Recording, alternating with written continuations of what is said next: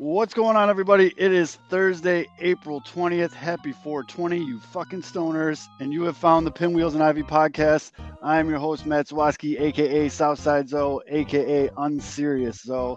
And with me, as always, Mr. Aldo Soto. I vote starting this week, we start doing hand checks. See what you guys are working with. Wait, hand checks. When I hear hand don't check, get Scherzer'd. Oh, yeah, okay. It took me a while. I thought he was talking about basketball. I thought you were talking about, five knuckle shuffle. Like, I was like, what has happened that would get me? Wait, we can do cup checks too if you guys want. Yeah, we're off to a hot start. You know him, ladies and gentlemen. You love him. Internet sensation, NASCAR Mitch. How are we, everyone? I just had to do a story about parking garages today. So this is a breath of fresh air, despite the fact we're talking about bad White Sox baseball. But. And then, as you notice, the fourth slot usually occupied by K-Fids. K-Fids almost lost his eye defending a group of elderly people from a vicious bear attack. They said something bad about Nico Horner. Yes, so. T's and P's to K-Fids. He's out. He's on the IL this week. Might be a 2-week stint. We don't know. Jury's out. But we went to the pen, and we got my buddy. You know him as Mr. Bologna. That's Mr. Peter Fonseca. Peter, what's going on, buddy? What's up, guys? I just sent the tweet out. I'm ready to Wally Pip K-Fids. So shout out to me. Go. Oh, I like it. I like it. Just kidding. I love it. I don't know if you Wally Pip K-Fids, you might be giving Brian a run for most podcasts and videos. By the way, before we get into this, I got a bone to pick with you here, Baloney. As someone that worked in a deli for 3 years, you picked by far the worst processed deli meat to make your stuff. You could have went with like El Grande salami, Black Forest ham. Chorizo was taken. Also, Caracas Polish sausage. It wasn't my call. That name was given to me by my wife. Fair enough. That's like the lunch meat equivalent of picking like NASCAR as one of your sports nicknames. It's just blue collar, affordable. Can't say anything bad about bologna. Fair enough. And for those of you who do not know Mr. Bologna, he is 1/4 of the Chicago Sports Bums at Shy Sports Bums, also known as the number 2 highest rated minority podcast in White Sox Twitter. Bears Meathead, Bourbon Bum, 2023 108 Tourney Elite 8. You can find him on the Bumcast, 9 p.m. on Mondays. And also, as someone who's attended it, I highly recommend you go and check out the Whiskey at Comiskey tailgates that these sports bums run. Fantastic. They bring the ruckus, good food, good drinks, marginally decent people. It's good stuff all around. But Peter's going to join us tonight. I told these guys that I'm in such a down place. I need one of the most positive people I know in the White Sox Twitter realm to get on. So I know. Positive about a lot of things. Yes. Probably not about this damn team. It's going to be very hard. So it's going to be very, very hard. So we went to the bullpen and got a good reliever, unlike Pedro Griffin. We got options. Oh, we'll get into that. We have a lot. We have a lot to talk about. No Diekman here. No. So with all that being said, God knows we all need one. Let's tap this guy. Rebuild of the favorites. We here for the latest. South side or the north side. Not tuned to the greatest. Home team for the home teams. Both sides got our own rings. On the mound or the long ball. But we don't put the wrong strings. Yeah. It's that time of the year now. Wrigley or guarantees for the whole league that we hear now. New show with a new mood. Discussions and interviews. Trade rumors that might be. This is Pinwheels and Knife. Yeah. This is what you waiting for, yeah. You can put it on the board, yeah. Every season, nigga, it all change. Take me out to the ball game. This is what you waiting for, yeah. You can put it on the board, yeah. Every season, nigga, it all change. Take me out to the ball game. This is what you waiting for, yeah. You can put it on the board, yeah. Every season, nigga, it all change. As always, this show is brought to you by Sports Mockery, sportsmockery.com. Make sure you download the app, turn on push notifications, and maybe you'll get one that says the White Sox don't suck anymore. So Sports Mockery, sportsmockery.com, turn on the push notifications, and also brought to you by Uncle Bud's on 9700 South Cicero in Oak Lawn. Great specials, great food. It's 420. Go to Uncle Bud's. It makes sense. Marijuana alert, Luke. I see you in the comments. All right. Any bud specials? I don't know. Didn't get licensed yet. I mean, they do have an alley. I'm sure there's a guy out there that can hook it up, but it's just bad. It's top to bottom. It's just bad. I'm trying to pick a place to start. So for those of you for those of you that don't know, the White Sox, it is April 20th. The White Sox have yet to win a series. Well, if you listen to mouthpiece of the organization, Chuck Garfien, he's like, well, at least they haven't been swept yet. They're treading well. There you go. Right. Currently sitting in fourth place at 7-12. The other bad news is the Tigers forgot how to lose. The Twins keep beating the shit out of people. So this is going to be a long year. It's still very early, obviously. You know, we're only 19 games into the season.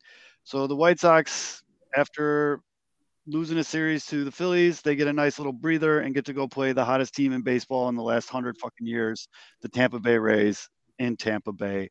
Who had them as a playoff team? I think people started surprised. I think the Rays are undefeated at home, 10-0. So and that place is it's a fucking dumpster. When I lived there and when I was in college down there, you can go and fill up your gas tank and get 4 free tickets to a Rays game.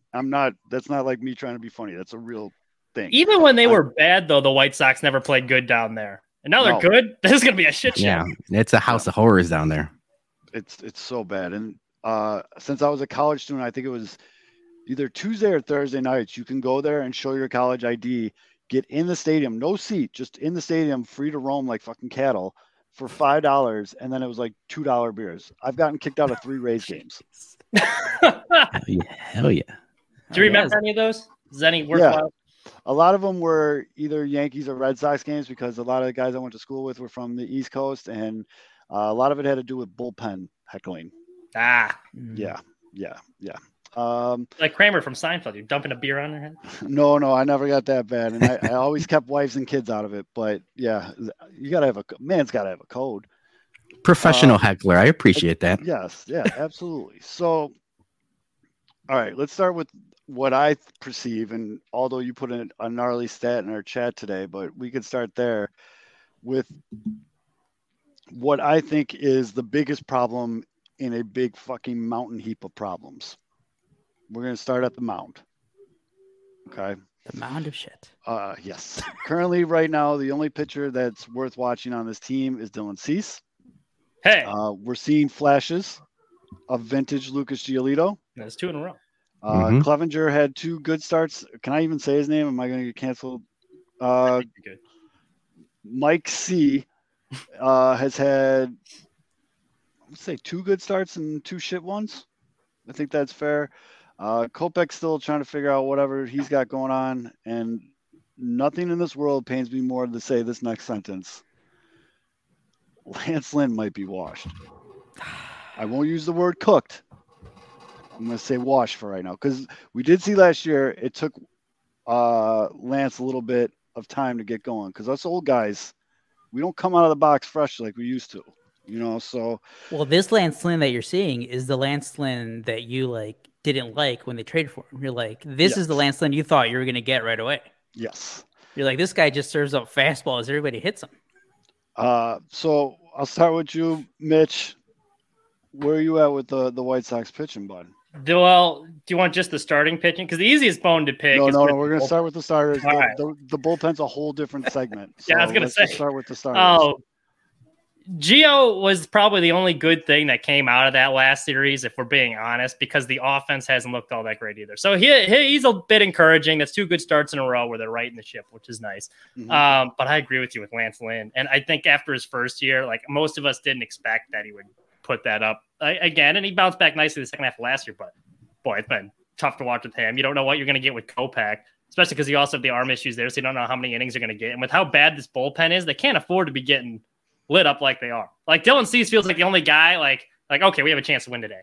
Everyone else, you're holding your breath oh boy, here we go. Let's see what we're going to get, which is not encouraging because on paper it looks like a good rotation. It's just there's no consistency with any of them. So I'm not going to say the dollar amount, but I've bet against the White Sox in every game besides the Cease games, and let's just say I'm up. Oh boy, I am up. And what Mitch is referring to in the series against Philadelphia, we did see Lucas Giolito go 6 innings and no hits, 1 walk and 7 Ks. And then the game before that in Minnesota, he went 6 innings again, 5 hits, 1 run. It was earned, only 2 walks, and again 7 Ks. So those are Lucas Giolito starts. Can I really quick? Yeah. What I think, and we were talking about this earlier, but like I think you saw it here too, because he hit the 2 guys like up and in, and you can see he was flustered by it. But I think this is where we're seeing the pitch clock is really beneficial for him, because I think old Lucas is dwelling on it and like it quickly unravels. Now that he doesn't have much time to think about it, and we saw Sebi kind of go out there and calm him down too the second time around. But I think it's been really beneficial why we've seen him being able to stay on track these last 2 starts. Bloy, what are you seeing out of the starters there? Yeah, I mean, I think you nailed it. We could count on Cease to give you productive innings, and that's about it. You know, Lance Lynn, him and Giolito have been so up and down, because that first series against Houston, Lance Lynn, I'm like, he's going to get shelled against Houston. He showed up, and we saw it in the WBC. Now I'm saying people online saying like, you know, dead arm. I'm like, dead arm in April. That's not good. But the problem with Lynn is his lack of variety in pitches. And if he's not going to like beat you with a fastball and he's not locating, it's bad news, man. And we saw that against good teams even early with his stint on the White Sox. You know, he'll feast against bad pitch or bad batters, and he'll feast against bad teams. So that's worrisome. I had a prediction. We did our offseason predictions, and I said, and this was me being maybe, you know, glass half full. I said that they were going to trade for a pitcher at the deadline because they were going to go for it. Now it's looking like they need to trade for a pitcher just to, like, you know, stay afloat at this point. So that's what's scary. It is there's scary. no consistency. And I guess with Lance, the biggest thing is in his 4 starts, which he hasn't won a game yet. Against Houston, he went 5.2 innings. San Francisco, he went 4 1/3. Minnesota, he went 6 innings, and then Philadelphia, he went 5 innings again. He always has that 1 inning he gets lit up, and the offense isn't capable of coming back. So, like that 1 inning where he's giving up 3+ runs, it's kind of like, well, this game's over. Yeah. Well, the big thing too is in the Philadelphia game, he gave up 10 hits. Yeah. I mean, he was just getting touched up. Now, from an outsider's point of view, Aldo now in HD. What I have to start a new skin care routine too. Yeah, you guys can see all my crevices. You're good. Well, not all the more handsome than ever, buddy. Yeah, I guess what I'm curious, just because he is my guy, I'm not gonna drop him as my guy. But what are your take on Lance Lynn? Was this why NASCAR Mitch didn't want our pitchers in the World Baseball Classic? Could that be a thing?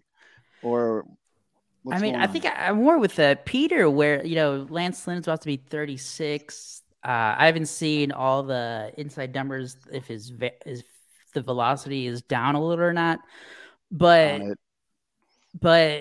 this is a guy who he throws a lot of pitches in the strike zone. He's going to get hit. He pitches to contact. Yes, he does get big strikeout numbers from time to time against like weaker lineups, but he's not always going to miss bats. And when guys can square him up, and when he's not missing his spots, they're going to sit in a zone and they can tee off on him. And we've seen that multiple times now.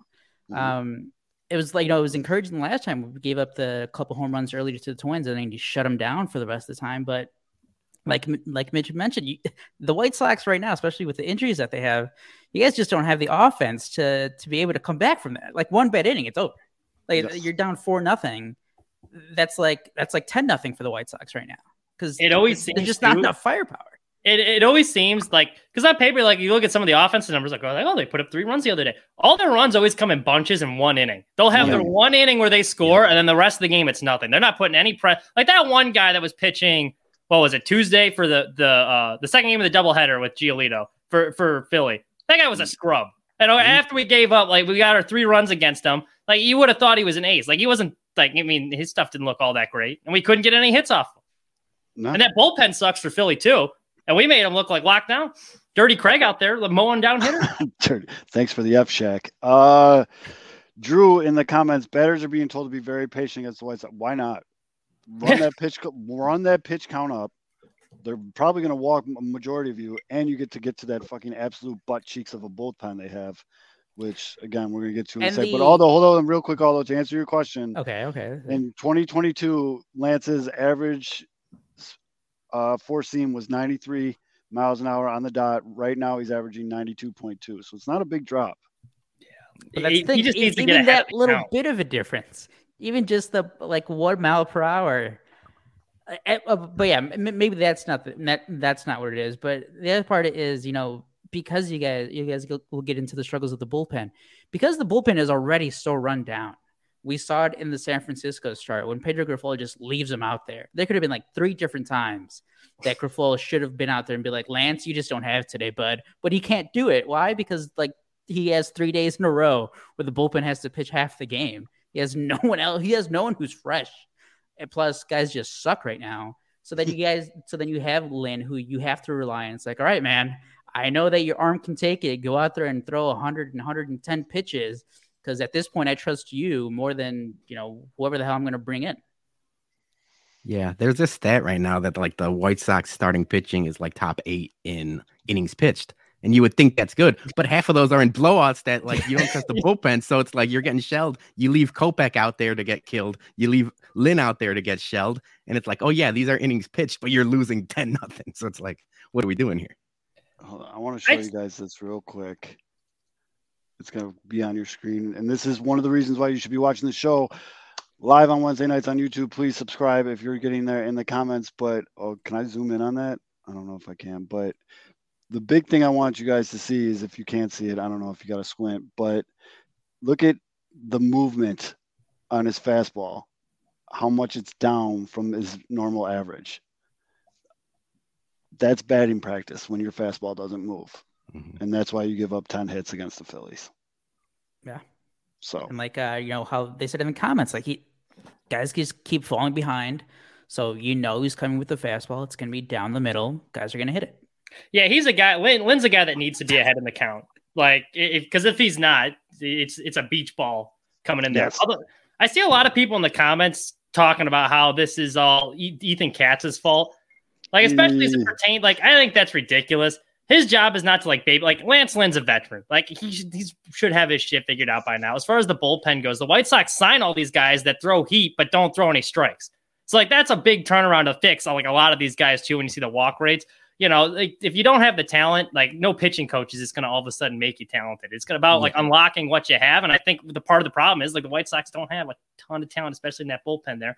And a lot of the starters, he's done what he can with them, but he can't be holding their hand through everything. We let Don Cooper stay here forever. Ethan Katz is not the problem. People making him the scapegoat. To your point, Mitch, I noticed that he had a mound visit yesterday, and I was Ethan Katz has aged those pictures of presidents.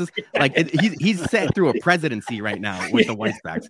I looked at it, his beard's gray, and he's coming out there walking super slow, always. And I'm man, this guy's just in it right now. It's after 8 hours watching the kids or something. It's holy shit! I just need a breather. I need a fucking whiskey. That's basically Ethan Katz every day. So, because I made the graphic for ants, and because Beef Loaf is old and can't see good anymore, what that graphic said was the Lance Lynn on his four-seamer, he's lost 3.4 inches of drop and never want to lose 3 inches. No, 5 inches of horizontal movement compared to his average. So he's coming in flat, which is brutal. But now, since Peter brought it up, when you guys are talking, I'm going to try to find a picture of Ethan Katz before the White Sox and a picture from this year. Dude, his his introductory press conference. He was the new young hire. I think we have to put those side by side because that's absolutely hilarious. Because for some reason, the Obama one sticks out to me the most. With the gray hair. Yeah, with the gray hair. The before and Katz after. has now got the gray beard. So it's beard. All right, so we'll get to that. Well, here, I'll just put the quarter in Mitch, and that'll give me time to look up the pictures. So, as previously mentioned, it's bad enough that the White Sox pitchers can, maybe we get lucky and they go 6 innings. The bullpen is just fucking off. I can't even think of the right word to describe how bad this bullpen has been. And usually you can have like one or two guys where you're like, oh, there's a glimmer of, some hope in here. I can't really put a guy. Maybe I kind of like what Middleton's done, but he's been kind of shaky the last couple last couple outings. I mean, I don't know. Jimmy Lambert hasn't been bad. I know he gave the couple. Whoa, hold on. First of all, with Jimmy Lambert, what did I say on this show? Weeks ago? I said Jimmy Lambert is not that guy to come out of to Nuck If You Buck. That's a dangerous song. Jimmy Lambert should not be the guy doing it, and shit's gonna happen. And what happened this week? Jimmy Lambert was coming out. Nuck If You Buck was playing, and two ladies were just beating the shit out of each other in the stands. Wild. You have to understand. It was more than just two ladies. That was a full-blown brawl. You have to know that the power of that song. If you are in the ages of like 35 to 45 years old, good chances you've been into a fight because of that song or listened to that song before you got in a fight. Like that is a fighting song. And Jimmy Lambert is not that guy.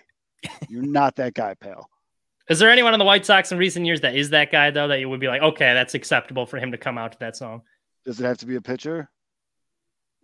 I mean, not necessarily, but... Like Bo Jackson can come out to that song. Hell yeah. Because Bo Jackson beat the shit out of anybody. Trying to think. I would say someone like Jermaine. Jermaine Dye was so like mild-mannered though. But like he showed up. Yeah, Albert Bell could 1,000% come out to Nuck If You Buck, but Gordon Beckham. Yeah, he probably had. That's so random, although.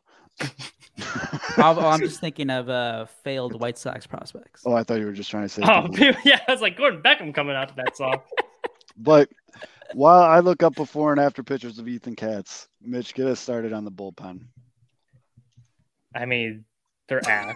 Like, what do you want me to say? Like, yeah, Lopez like shows flashes, which is nice. Why the hell this is what pisses me off. Why the hell do they? Diekman's the new Jimmy Cordero, but he doesn't look cool because he doesn't roll up his sleeve and he's not jacked. He just like pitches poorly. So it's like no fun like you had with Jimmy Cordero, but they use him all the time. It's Pedro Griffol's favorite guy. Maybe it's because they're paying him all that money, but like he sucks. Like you're more surprised when he has a scoreless inning than you are if he gives up a run at this point. He's good in non-important situations. You put Jake Diekman out when they're losing by 10, he looks like Nolan fucking Ryan. It's the new Jose Ruiz syndrome. Could be. Ruiz was that guy too. In a blowout, it's like, all right, this guy's perfectly acceptable. Close game, he sucked. I was really hoping for Jose Ruiz to be good this year. Yeah, you mentioned Jimmy Lambert. Jimmy Lambert's been fine. Raylo has looked good in spots. Yeah. That 4-out save was awesome. It looked like he had it. He did that against the Houston series too. I'm like, whoa, this might be something here, but it hasn't been consistent. And that's where I'll harp on again, consistency with the bullpen, with the pitching, with the batting. There's just no consistency. So yeah, man, I think this bullpen is in dire straits. And I mentioned it, like people are waiting to see, what like there's no moves. There's no moves to be made. There's people coming in, coming back from injury, but we don't know what's going to happen. We really don't know. You can't be banking on exactly Crochet now. No. So it's like, what is Garrett Crochet going to be? We don't know. What is Liam Hendricks going to be? We don't know. We could hope for the best, but it's a coin flip. With Lopez, I give him a little bit of a pass because it's kind of like the Andrew Vaughn in right field. He's not used to the 9th inning yet, which it is a different adrenaline rush when you're trying to lock down a save from the 7th inning. So I give him a bit of a pass. It hasn't been great, but like at least he's shown me something where it's like, okay, like he's got good stuff. But like you said, the rest of the bullpen, it's not a whole lot to be optimistic about. No, and the thing that I'm kind of hanging my head on is I'm really banking on our friend of the show telling us that he's been working out with Garrett Crochet down there and he looks really, really good and everything's, it's just, I really hope he's good because there's no moves. And they're spending enough money on this bullpen as it is. Yeah. And it's this feeling that it's the most expensive bullpen. That's the worst ranked bullpen in baseball. Decent. I mean, I have two things on the bullpen. Number one, the Garrett Crochet thing. I want to, like, maybe stepping out of line here, but guys, every White Sox fan listening right now, you guys need to temper your expectations. Right. He is coming back from Tommy John surgery. He's not Randy Johnson. Pitchers coming back from Tommy John surgery. Yes, they eventually are just better, throw harder, look nasty again. But that first year back is not pretty. Like, it doesn't matter if it's a relief pitcher, a starting pitcher, a veteran, a young guy. That first year back, maybe like near the end, they get it back. But the first couple months, it's rough. It's rough. So temper the expectations. Right. Garrett Crochet. And if he comes back and he looks great, like, awesome. But has Garrett Crochet been... Does it feel like he's taking longer to come back from TJ? Like, are they kind of slow rolling this? When was it? Last February? That's right. So it's about 14, 15 months. That's about right. I thought he had a setback like right before pitchers and catchers reported. It wasn't anything like with his arm. Major? Though. Yeah. Well, because I was thinking Cody Hooer, Sox legend. He got he also had Tommy John last April. And I think from the beginning, the Cubs said that he was going to have an extended rehab period.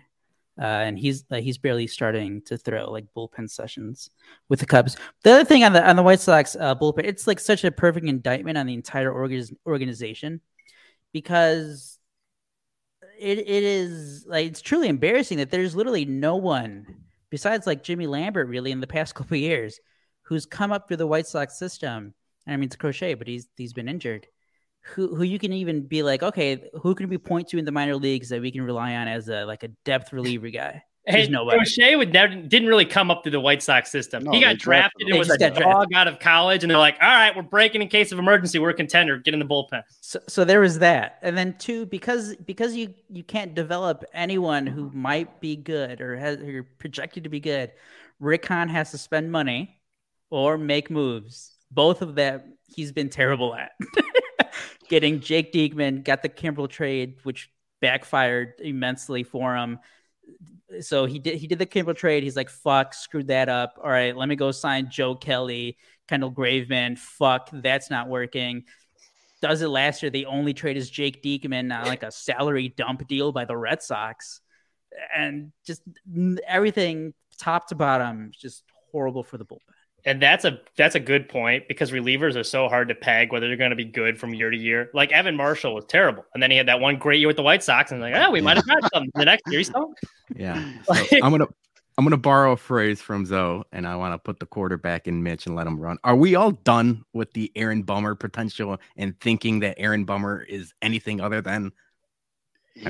What was the year? Pun, but a bum. Like. I think 2019, he was amazing. 2019, 2019 that was 4 years ago. And then he came out this year, and his first appearance, he was like locating everything, and like I was like, okay, shit, maybe we're getting. And I said it in our chat, I was like, are we getting 2019 Aaron Bummer? I was like, let's fucking go. I was fucking really. Where's he at right now? Well, getting everything with that wild pitch though. That Houston series was like fool's gold for everyone. Yes. Like, oh, god damn it. Yeah, I mean, you look at.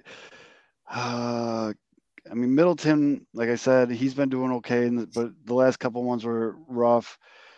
Joe Kelly fucking sucks. Joe Kelly's bad. I mean, I don't know what else to say. Bad and injured. Well, he got hurt running out for a fight. Like, is there a way out of Joe Kelly? Can they just kill that? How much would they have to eat? You don't have to. You have to pay him. How much are they gonna have to eat?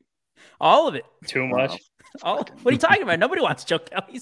No. He's a 35-year-old. And the Dodgers like, nah, we're good. He's a 35-year-old middle reliever who can't get anybody out. Nobody wants. Who's going to make what? $8.5 million? He's so bad. Oh my god. To go back to the Bummer question, though, yes. I want to like Bummer. He went to Nebraska. My brother goes to Nebraska, but like, it's right. tough. It's like the stuff is there, it's there, but like, all right. We've seen what Aaron Bummer is at this point. Like we've gotten a big enough sample size.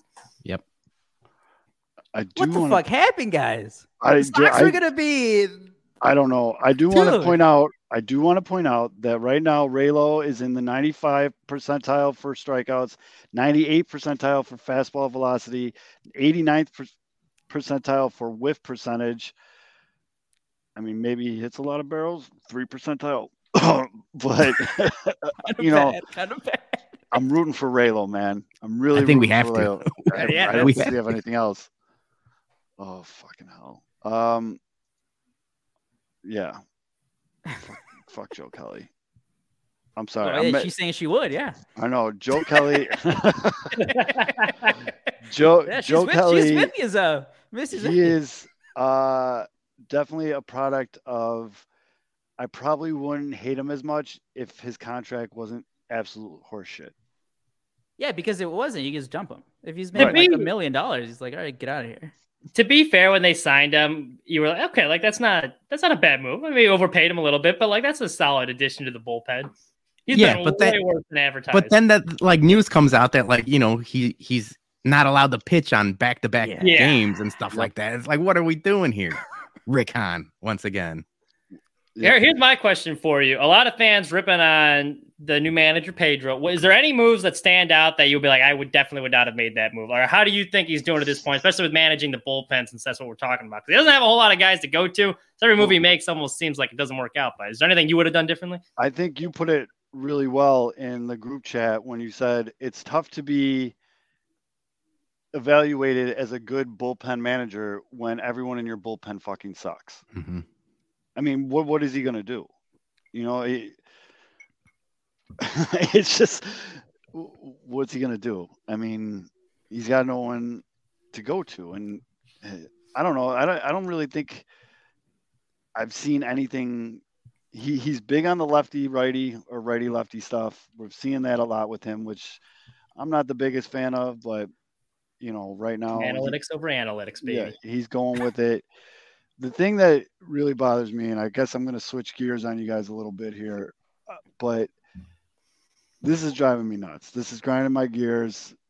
I don't know why it's getting to me as much as it is, but it's the people in White Sox Twitter that are taking weird fucking victory laps because they think, whoa, looks like Tony La Russa wasn't the problem. No. So here's the thing. Uncle Zoe's going to tell you straight here. Tony La Russa and Frank, whatever his last name is, could be really shitty, could have been really, really shit coaches last year, and the White Sox could be underperforming. They're not mutually exclusive. And I also think, and this is personal opinion now, that it's taken a little longer than we thought to get the old men stink off them. Bad habits die hard. And it's just, it's a really weird thing. I don't know why it's getting to me as much as it is, but Tony La Russa was terrible last year. He was terrible. He didn't know the rules. He's a fucking manager of a baseball team. He didn't know. He fell asleep in the dugout on national TV. Like, that's bad. It's a Hall of Fame baseball person, brother. Right. It's something in his eyes, though. You respect the elderly. Yeah. Pedro Gafal's had under 20 games. And again, I really think it's just a little harder to get that old man stink off him. I mean, you guys feel any type of way about this, or am I just on a ledge? I'll ask you, is there a chance this is just who they are? They were 35-25 in that sprint season, the COVID season. And then after that, they were under 500 after the All-Star break in 2021. They were 500 this last year. They're under 500 this year.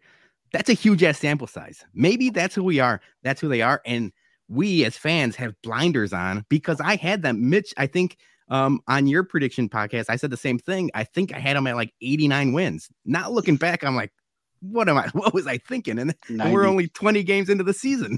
So maybe, I mean, looking at that, like they've been under 500 for 2.5 years, basically. Mm-hmm. And you could argue the roster got worse this offseason.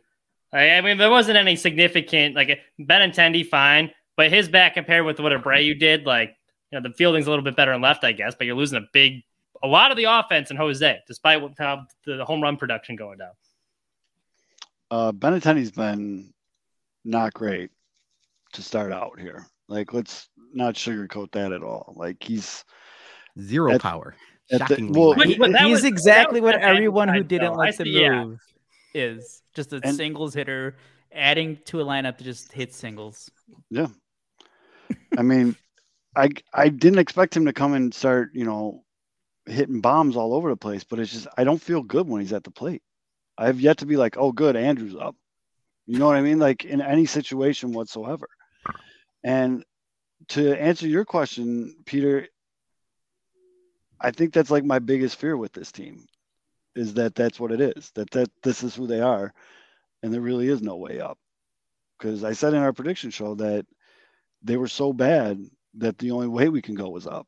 I didn't really figure that you can go sideways because that's what it feels like they're going sideways. And I just pulled up Andrew Benintendi's Baseball Savant page. The only thing that's red is the strikeout percent. Not even sprint speed? I thought he was fast. Sprint speed 52, so that's white. His whiff percentage is at 80. But everything else is a lot of blue. A lot of blue on the page. Blue on the page. I mean, 19 games is a small sample size for Baseball Savant, though. You got to wait at least. Yeah. I was 100% with you guys. I mean, I had winning the division, winning like 88, 89 games. And my main thing was not necessarily they can't all be as bad as they were last year, but it's like there's no way like everyone's going to get hurt again. Well, well, it took like what, two and a half weeks, guys? You got Tim Anderson, Yohan Moncada, Eloy Jimenez. Yep. The three of your main hitters, Yohan Moncada is like your best hitter the first week. And it's like, fool me once, shame on you. Shoot me like I just fucked up the quote. Just shout out George Bush, but like, we got you. Fool me again. Ladies and gentlemen, we got him again. Like this is, and I think I'm leaning towards with Peter here, where I think the White Sox just aren't good.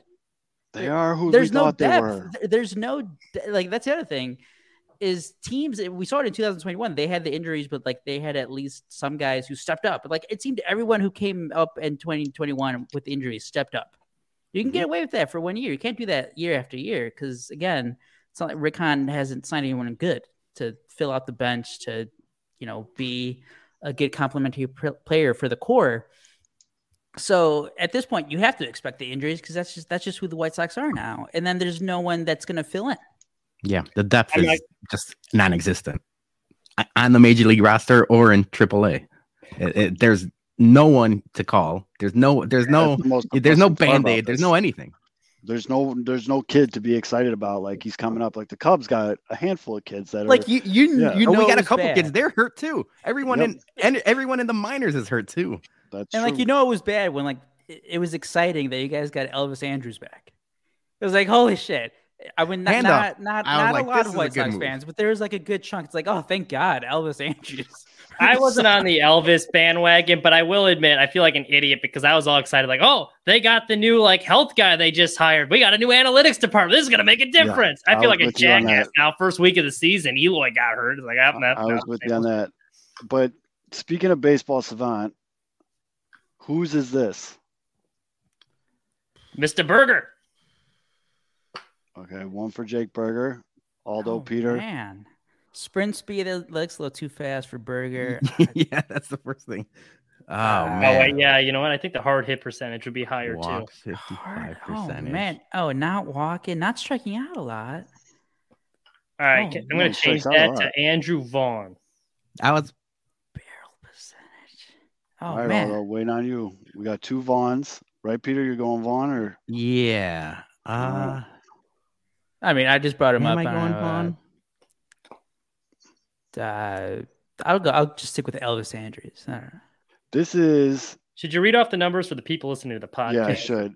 So the ones that stand out that should help you figure it out. His max exit velocity is in the top 90th percentile. His hard hit percentage is in the 57th percentile. His barrel percentage is in the 76th percentile. That's the good. His K percentage is in the 9th percentile. His chase rate is in the 2 percentile. His whiff percentage is in the 4th percentile. So that means he strikes out a lot and he chases. Is this Luis?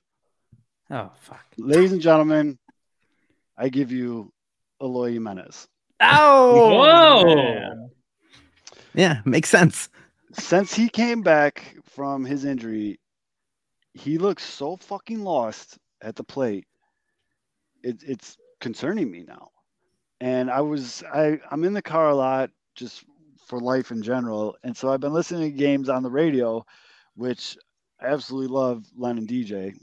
Forgot how awesome those two guys are. But out of nowhere, I think it was like 2 or 3 days ago, DJ just went off on Eloy Jimenez, and he's like, I don't know why they didn't put him down in Birmingham or not Birmingham, in Charlotte for a rehab stint when he came back from this injury. Now he's up here looking like a lost little kid at the plate, doesn't know what he's doing. He's half-ass swinging. I'm like, oh shit, tell us how you really feel, dude. Like, I don't know what's going on with him since he's come back. It's been brutal. I can't be the only one that sees it like that. He has looked lost. Yeah. And the problem is, like, because of all the injuries, you can't really sit him down for a couple of days, like, 2 starts in a row. Now that Berger's hitting, you would think, DH Berger, give Eloy a day and a half, 2 days off and see if he gets his head right. But I mean, you can't afford that. You need him to hit. You need him to hit like he did the second half of last year, where, he was hitting the cover off the ball and he looked like the Eloy that we all thought he was going to be. But I'll go back to it's like, maybe they are who we thought they were. Right. Like, we're waiting for Eloy to become something that maybe he's not. We're waiting for all these guys to become something that, it's just waiting. Just keep on waiting. And I expect it. And there's still a good amount of time. I want to preference everything we're saying with that. And yes, Jack, to answer your question in the comments, is DJ getting better? I think he is, because I feel like he's getting older and he gives less of a shit about being a company man, and he's actually saying what he thinks, and it makes for way better radio. There's been times now where I've heard him go off on little rants, and I've heard you can audibly hear Len be like, oh, or like, whoa, like, but so Eloy right now, he's just over 40 at bats, still no home run. Like, he's supposed to be your power guy.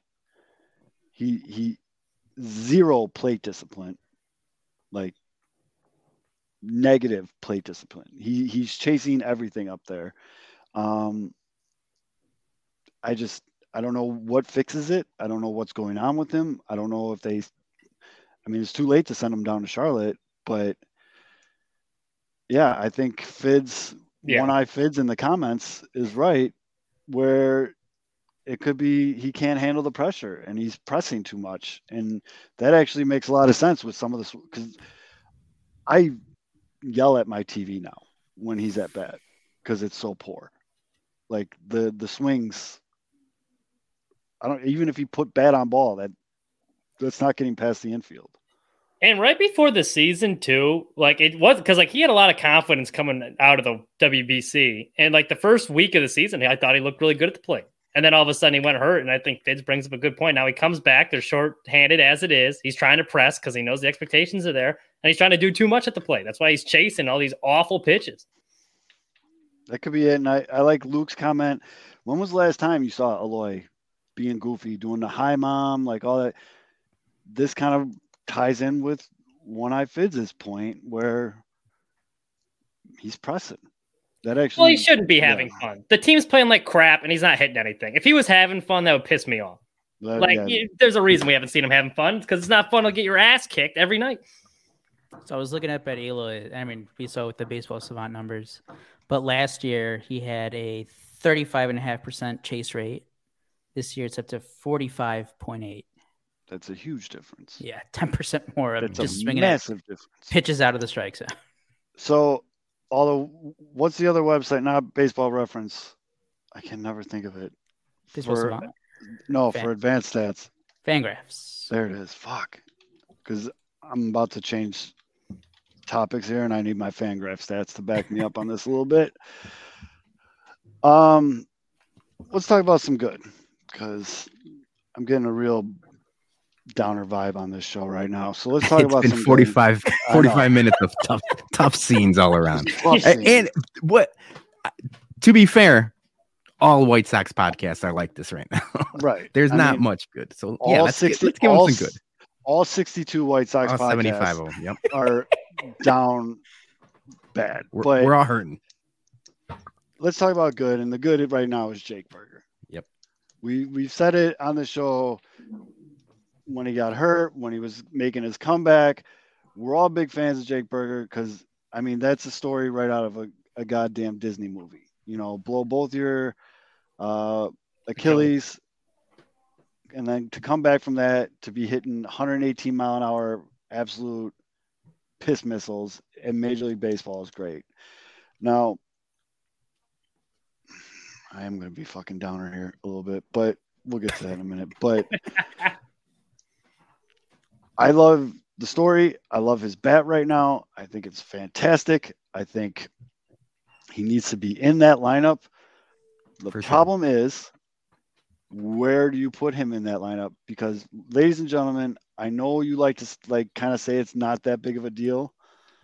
His glove is bad. Terrible. It's bad. He had that error the other day that gave up 2 runs. That led to 2 runs. I don't know where this false idea is that his glove is good. He had a -7 outs above. I want to make sure I say that so I don't get yelled at. The OAA, although it's outs. It was above, -7, I believe. Yeah, outs above average, -7. His runs saved, runs prevented above average was -5 last year. Like, I don't understand why people, it's not that bad. Like, it's bad. So he needs to be in the lineup. And to me, there's only 2 potential spots, and that's DH, and maybe you can stick him at first base. But we got 3 of those guys already. Yeah. So what do you do? I'm asking you guys. Like, I think it's DH. It's DH, 5 times a week at this point, because he's the only one hitting home runs, and that's what you want your DH to do, especially if you can't field for anything. The people, I just want to say this out loud. The people saying like he should start at third base even when Yoan comes back are crazy. No. You are out of your mind, and you don't know. Like, if you've seen the games and you see him at third base, sure, great, he's hitting home runs, but when you're, all these errors add up. So it has to be DH. It has to, even first base. I will say Andrew Vaughn has shocked me the last week and a half with his defense at first. He had a nice home run on Wednesday. Yeah, it's been a lot better defensively, at least. Yes. So Vaughn's at first. He should be your first baseman, and that leaves you with the DH of Jake Berger. Perception's everything with the defense, right? Because especially with Vaughn too, you saw him in right field for all those years, making a mockery of the position. So you just assume he's a bad defender. But in reality, I do think in his natural position, he's a better defender than people give him credit for. And Berger's the same thing. The 2 blown Achilles, larger fellow. You're assuming that this guy's probably not a good defender. And then he made a couple plays early on last year. It was oh, well, that was a nice play. So then people think he's a good defender. But the numbers don't lie, he stinks. You can't put him out there. And as frustrating as Yoan Moncada is, the Gold Glove caliber defense is worth something. What I would do is, because I think Rami Gonzalez and Hanser Alberto are redundant on this lineup. You got 2 utility guys. One of them can go. I would keep Gonzalez at this point because he's more athletic and he can actually play the outfield, where Hanser's just had a couple games out there. And then Hanser, I think you project him into the sun. And Berger would be your DH, depending on who's hitting hot with Eloy, or you have a good pinch hitter off the bench. Because the production's too much. It was a crime, the fact he didn't make the team on opening day, in my opinion. So if they send him down again, especially the way he's producing, what type of message does that send to the rest of the team? I don't think I wasn't gonna. I honestly was not gonna drink during the show, but I'm about to go off camera for a minute because I need to get a fucking drink. Because join the party. This is fucking brutal. But yeah, Peter, I couldn't agree with you more. The people that are ooh, maybe he should play over Yoan. First of all, Yoan was our best player before he got hurt, both defensively and at the plate. Coming off a hot WBC, he started the season great. I understand he's very fragile. I understand people are very frustrated with his, I don't know, how do I want to put this, eagerness to get back on the field. It's just, I get all of that. All understood. But all that aside, strictly on baseball talent, Yoan Moncada is your third baseman. Yeah. I don't think this should really, I don't even feel like it's not a debate. It's bad that we even need to say that out loud. But Hanser Alberto should never be in the White Sox dugout again. Just throwing that out there. I understand that's Pedro's guy. I get it. That's his guy. He brought him on. He probably made promises, whatever. Bad.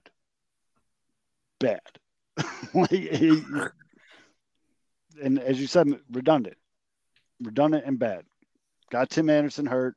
We got another guy that can hit way better than you that's just as shitty as you at third base.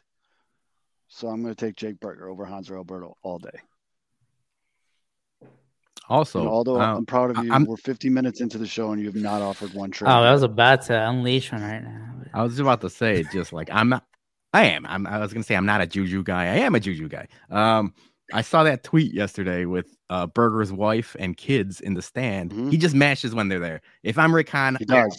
Park him there. I think he has an OPS of like 1.5 something when his kid is at the ballpark. That kid needs to be at the ballpark every game. I don't care if it's snowing. I don't care if it's raining. I don't care what's happening.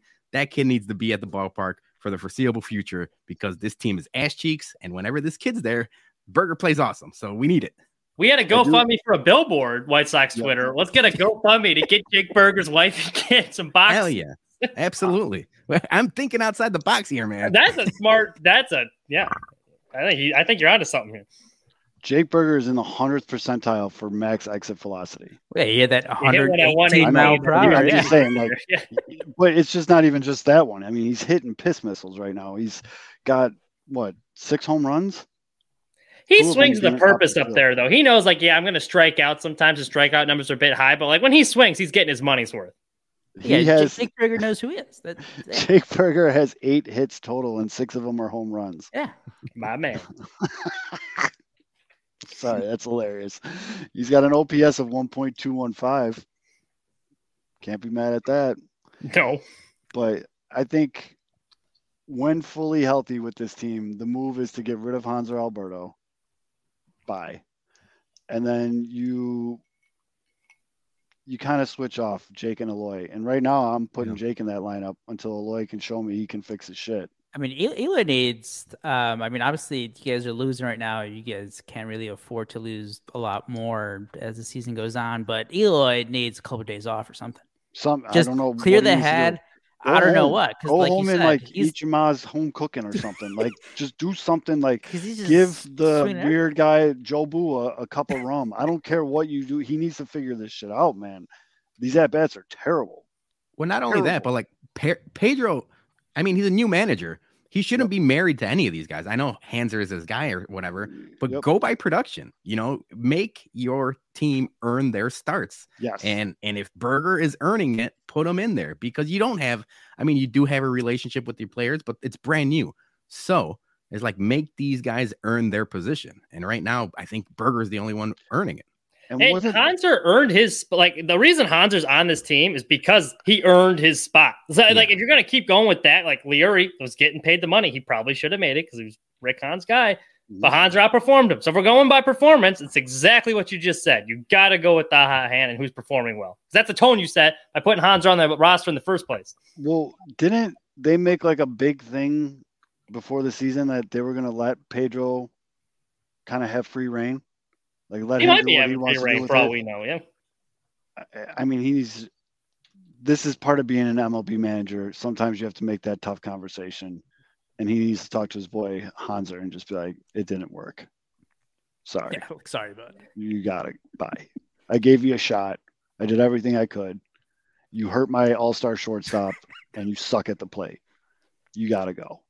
I agree with you. To be fair to Hanser, though, it is a very, very small sample size. He's been ass cheeks, and I don't think it's going to turn around anytime soon looking at his career numbers, but it's not like he's had a huge runway. That and the conversation will probably happen once these guys return from injury. You know? Yeah. Which is going to be soon, and they're going to come back at the same time just about, TA and Yohan. I'd love to see Moncada come back for this Tampa Bay series, but that's not gonna happen. No, probably not. Yeah, I didn't sound like you. Do they know how the IL works too? Why the hell did they wait so long to put him on the IL? Doesn't seem like it, Mitch. Well, that was their thing. Weren't they kind of saying we already had Eloy in the IL? Yeah, what the fuck is that?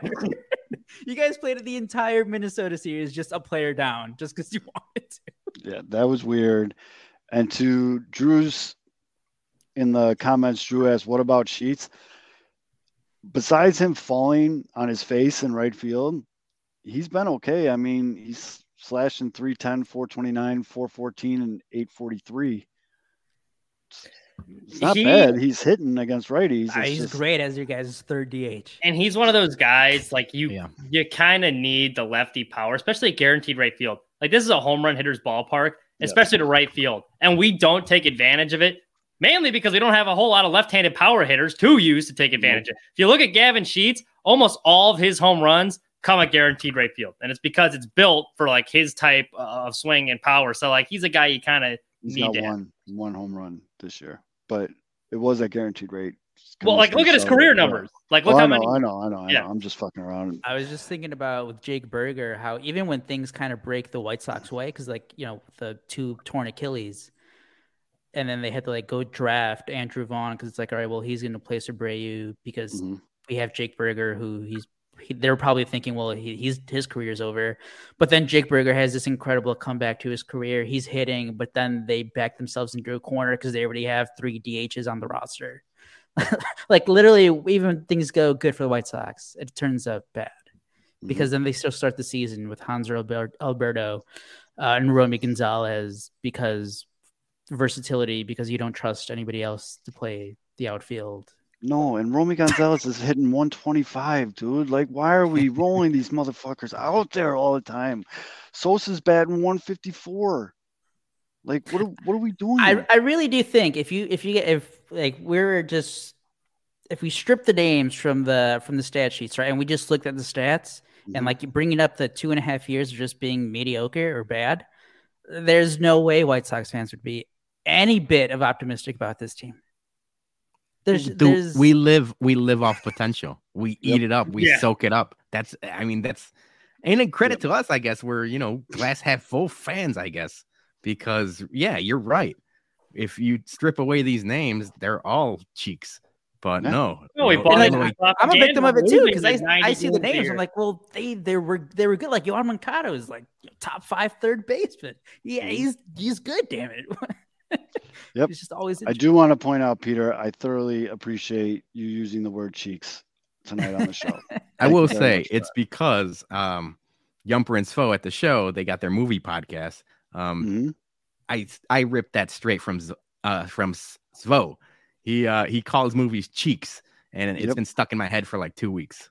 Cheeks has been a prominent word in my vocabulary for quite some time. Luis Robert Jr., he's doing okay. The strikeout numbers aren't great. Leads the team in strikeouts. I'm leaving him alone, though. He's fine. On base percentage is low. Yeah, he had a pretty good series against Philadelphia. I'm liking the doubles. Yeah. I can fucks with the doubles. I do have a bone to pick with Oscar Colas. All right. I like what the kid's doing. I like what he's showing. But when you have a runner on second with 1 out and you're chasing a run, you don't have to swing out of your shoes every fucking pitch. Like, I thought you were going in a different direction with that. Someone needs it. I don't give a shit about all that. But someone needs to sit that young man down and teach him about situational hitting. Because I don't think he understands that all I need is a base hit to right field to get that runner in from second. I don't need a 480-foot home run. Wouldn't mind it, but it's not working because some of the swings he has, it's like hitting power swing on a video game and just missing horribly, like every time. So that's my big beef with him. Yeah, I will say that. I mean, obviously, will come with experience. Yes, he's shown to be able to make adjustments, even if it's like, in the same at bat or multiple at bats. It just hasn't happened all that often, but he has shown it this season. I've liked what I've seen so far of him. Obviously, there's going to be growing pains. Some of them bigger than others, but like that. The walk-off on Saturday felt good. It was good for him. Get his confidence up and get some experience. I'm laughing because I know I'm going to probably do this a couple times this year, but that was the first one of the 2023 season after the walk-off where I was like, this is where they turn it around. Yeah. Here we go. We're going to rip off 10 in a row right now, baby. Well, actually, you know what I was going to tell you guys when you guys started talking about the Rays series, what's going to happen. Sox are going to win 2 out of 3. You guys are going to be back. That's what I think. Bruhan Luke in the comments said the same thing. He's like, because baseball. Yeah. So our in-house unofficial farm expert, Ian, in the comments, and ladies and gentlemen, I'll put Ian's knowledge up of the White Sox farm system up against anybody, and I mean that. But Ian said Colas didn't do that in the minors. He's been scuffling, and so he's pushing. He was an oppo, shorten up the swing guy when he was in the minor leagues. Let's do that up here, kid. I would love to see it. I would absolutely love to see him start hitting a little bit more for average and not trying to put one on the fucking Dan Ryan every at bat. Well, I mean, I agree, and like Peter alluded to it, though, like we knew there was going to be growing pains. Like that's just what comes with the territory when you're starting a rookie on a team that's supposed to be contending for division. All right, I need a drink. Peter, you're the bourbon guy. Pick one for me. All right, what do you got? I got Buffalo Trace, Basil Hayden, Old Forester single barrel from 2019. That's straight from the. That's a high proof bourbon. And then Redbreast, 15-year whiskey. Yeah, and then I'm not opening the Blanton's. We'll save the Blanton's for Buffalo. Buffalo Trace is an easy sipper. I mean, you don't want to go too crazy. It's already 9 p.m. You bust out the Old Forester, you're going to call it a night. We're going to be stumbling somewhere later. I'll save the Blanton's for when me and you are tailgating Little League games. What's your go-to bourbon? Like, not like a fan, like go-to like average bourbon, like for me? The working, yeah. All right, so I give this recommendation out to anyone and everyone that asks. There's a distillery out of California called Redwood Empire. They make a Bull Rye, which is a bourbon rye blend. And that is my favorite, what I call summer whiskey. Anytime from now until August, September, it's 90 proof. It's super easy sippable. Like it doesn't burn out your palate and stuff like that. A lot of these high proof bourbons, you could only have them in the winter, like in a campfire or when it's snowing outside, because it'll get you hot and bothered quick. So for those that don't know, I mean, you could find it at Binny's. You could find it at most bigger liquor stores. But yeah, Redwood Empire, Last Monarch, it's been my go-to for a while. Other than that, anything Wild Turkey, anything people gravitate towards the Buffalo Trace products. Those are very, very popular, and for good reason. They're really, really good. But yeah, there's a bunch of ways you could go about it. I'm gonna have to check that out. I'm a very, I'm drinking Jack right now, but yeah, always good. I need to mix it up. Bottles of Jack down here. Yeah.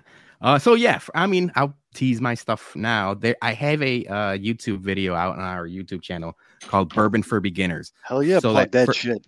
So for people getting into bourbon, because it's getting popular, it's gotten super popular within the last 2 years, and a lot of people ask, like, "Hey, I'm just getting into it." So you have it there, Basil Hayden. Basil Hayden is 80 proof. It's about as easy of a sipper as possible, and it serves a purpose. It gets people into bourbon. So I recommend that.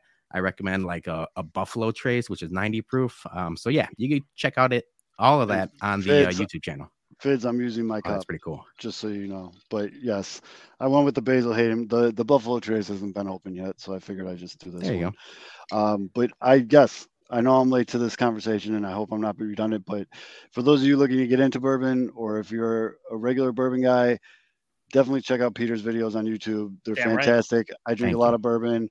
It's actually how I lost a lot of this weight. Was I stopped drinking 30 Busch Lights in a sitting and started sipping on bourbon, and it actually helped out a lot.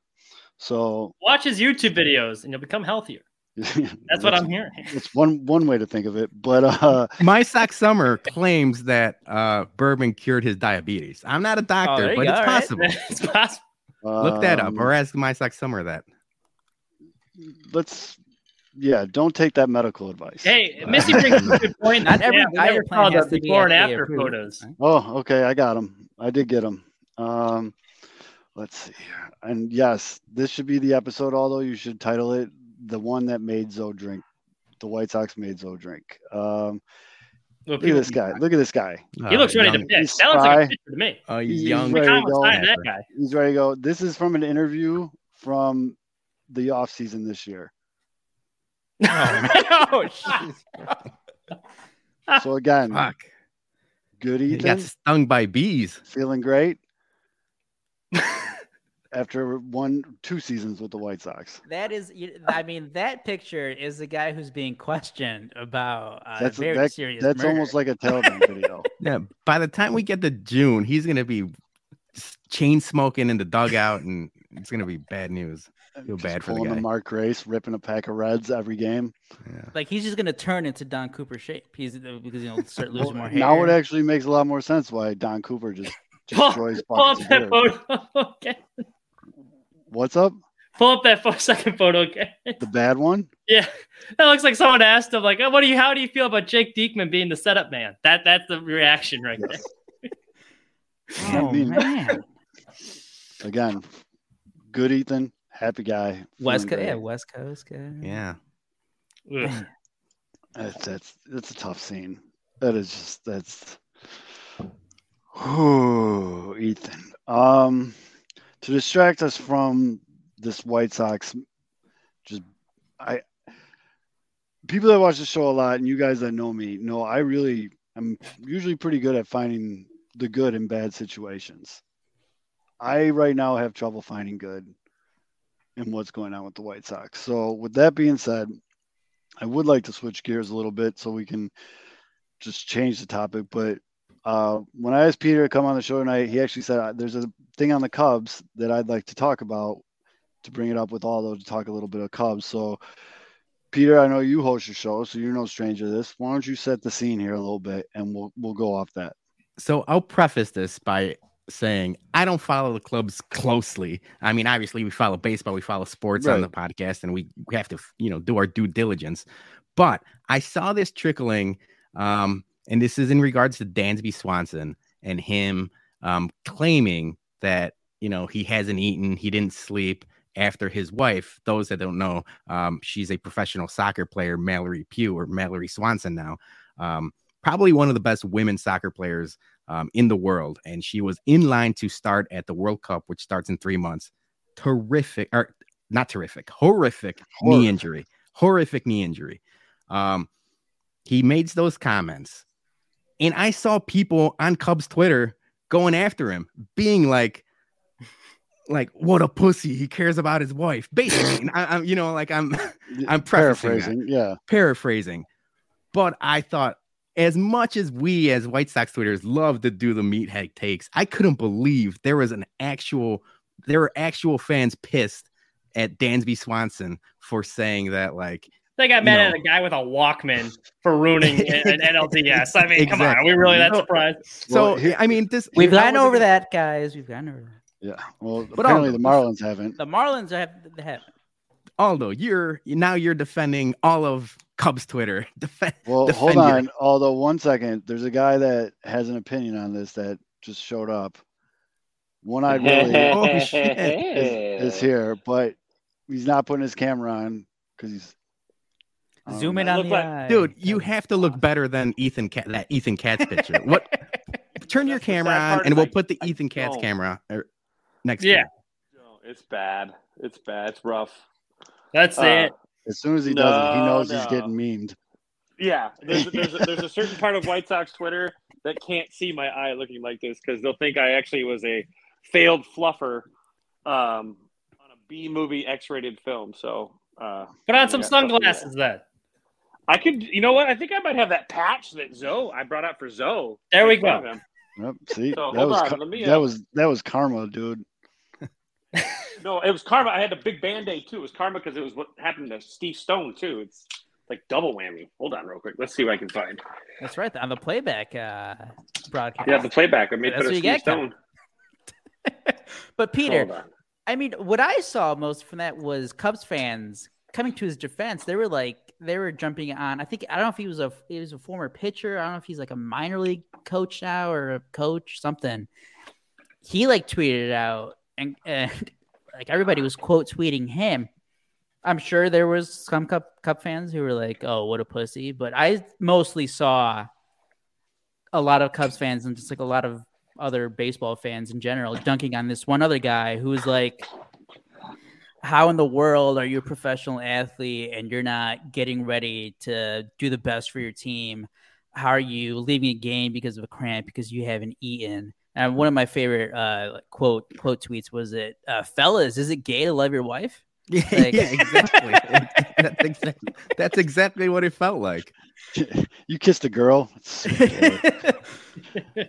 No, Yeah, I'm sure there was, but there were like probably a pocket of Cub fans who was like, oh, what a sissy, why he's hurting the team. Cubs won that game. He went 4 for 4.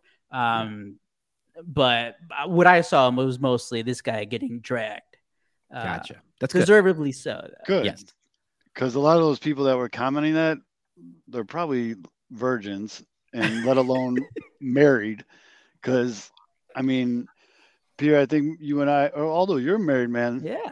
Yeah. So none of these people have ever had to care about anyone else. Right. Like have feelings, emotions. When your wife isn't feeling good or your wife is down or anything like that, like it fucks carries you up over because, for sure. Yeah, you're concerned about that person. And yeah, and like you said, she was trying to play in the biggest event in her profession. Yeah, that's the other big point, because like the dude who I'm thinking about who got just dunked on, he was like, it was just a knee surgery, like it wasn't a big deal. Like it wasn't that, just like it was the emotional just gut punch of she's going to be on the biggest stage of her profession.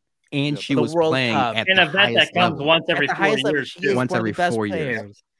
And that's just in like a second is taken away from her. Like, yeah, that hurts her. It's going to hurt her husband. Has been with her for how many ever years now. And it wasn't just a knee surgery. Right. Like, and it's, that was one game out of 162. Yeah. Like, it's not like the guy took a month off or anything like that, which, whatever, if he had to do it, he had to do it. But it's just. I'm so glad we're over that, because I mean we're gonna see it. We see it all the time now, and I think it's gonna happen with Cody Bellinger soon, where he's gonna go up on paternity leave. But like, it wasn't that long ago where, I mean, you would have entire radio segments being like, "What is this guy doing, leaving the team?"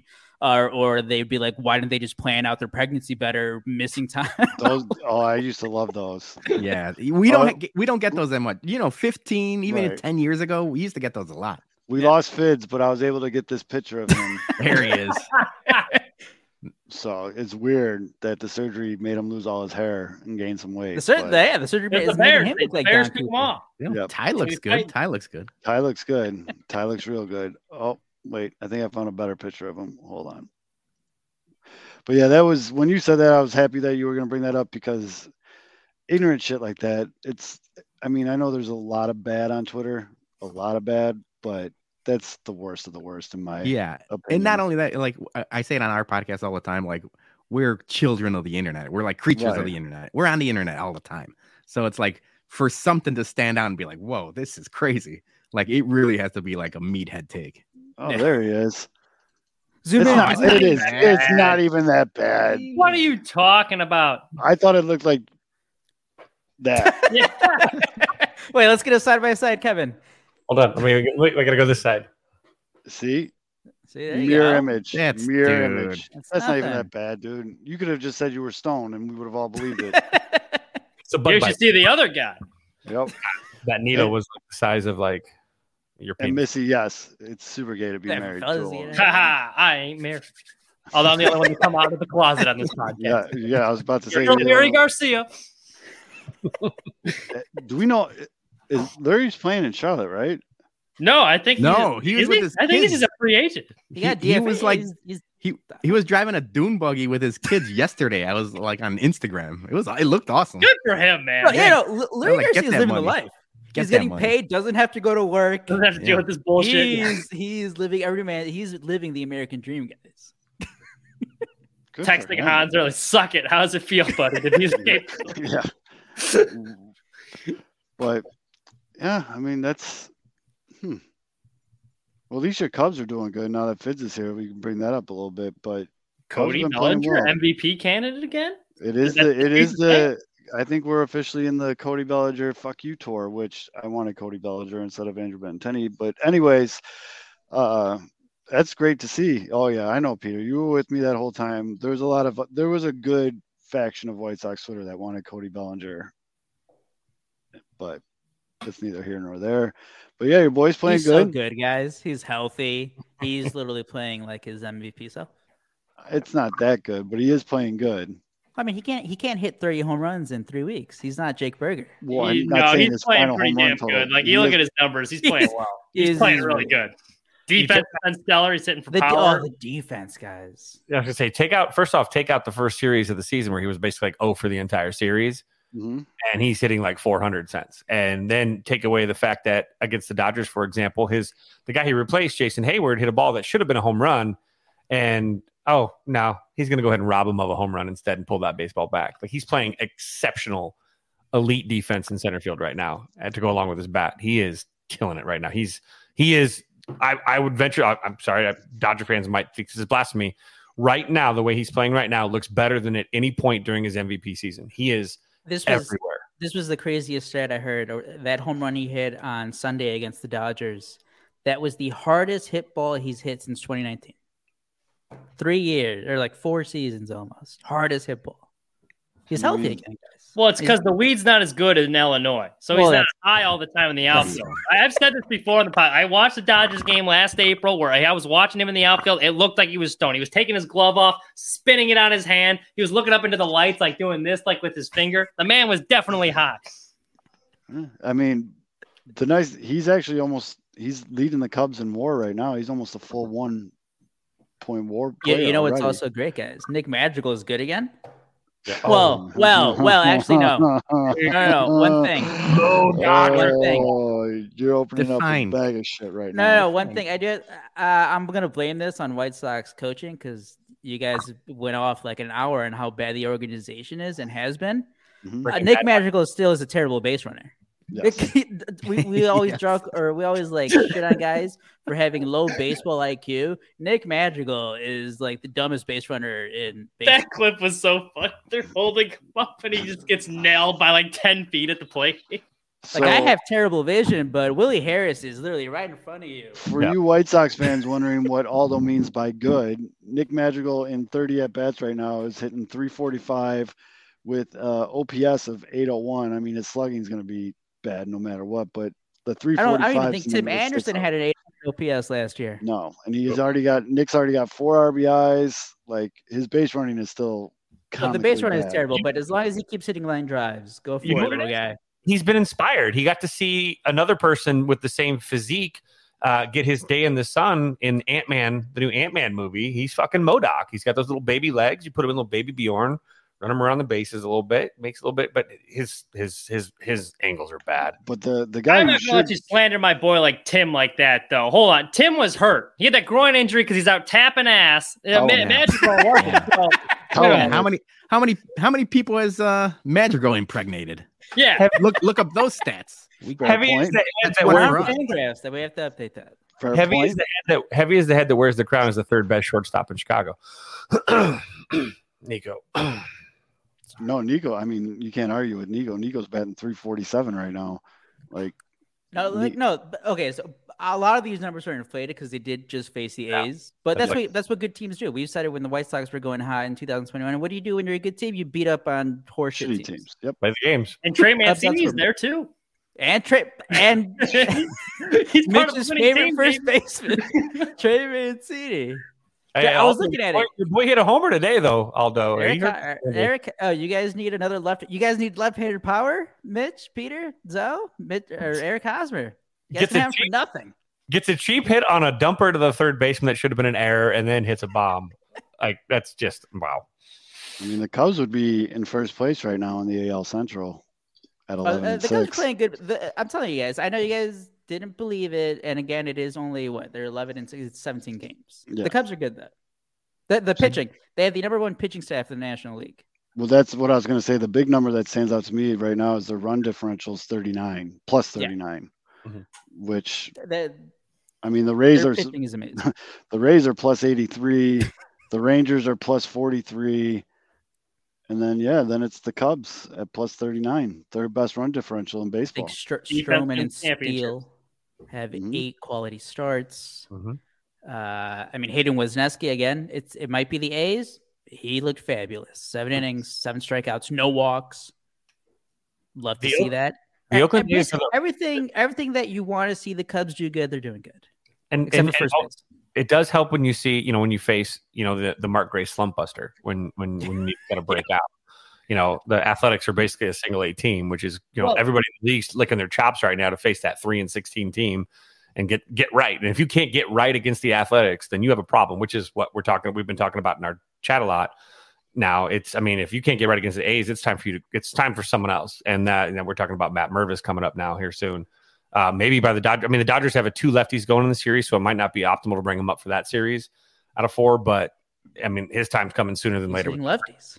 Yep, first baseman. I hate when people say though it's just the A's. Like I know it is, but like especially with was nasty. Would you prefer he looked bad against the A's? Right. He did what he was supposed to do. And they're at the end of the day, it's an MLB team and he looked good. So you can't use it's just the A's. I'll correct you on that. That is not a fucking major league team right there. That is at best a AAA team. I would venture to say at AAA teams right now, I would say the Iowa Cubs beat the Oakland Athletics right now. This is how bad they are. They can't field the ground ball. The Double-A Cubs.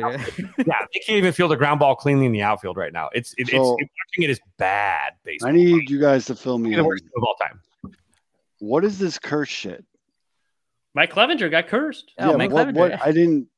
I thought you guys were just let's pull up saying shit off the top of your head. There's a girl, a witch, a lady on Twitter that claims she's a witch. And how did she? You could go to Herb Lawrence's Twitter page. He had it up. She showed up to the game. Yeah, she showed up to the game, threw some dust. It could have been cocaine. We don't know what it was. A little crack on it. Yeah, it was something. But yeah, he got cursed. Now we're dealing with curses. She went down to the dugout and she was like, "I'm just here to curse Mike Clevenger." And she had this video and she was sprinkling cocaine. Missy just the wind picked up and it carried into the clubhouse and hit everybody apparently. So she hexed everybody. Hold on. I think they would have played better with the ball. Here. You guys want to watch her video? We'll see it. All right. Does she look like a witch from Wizard of Oz, or does she look like a hot witch from That'll be something for One-Eyed Willie to decide. That's true. That's very true. All right, here you go. Give it a second, because there we go. Ready? God.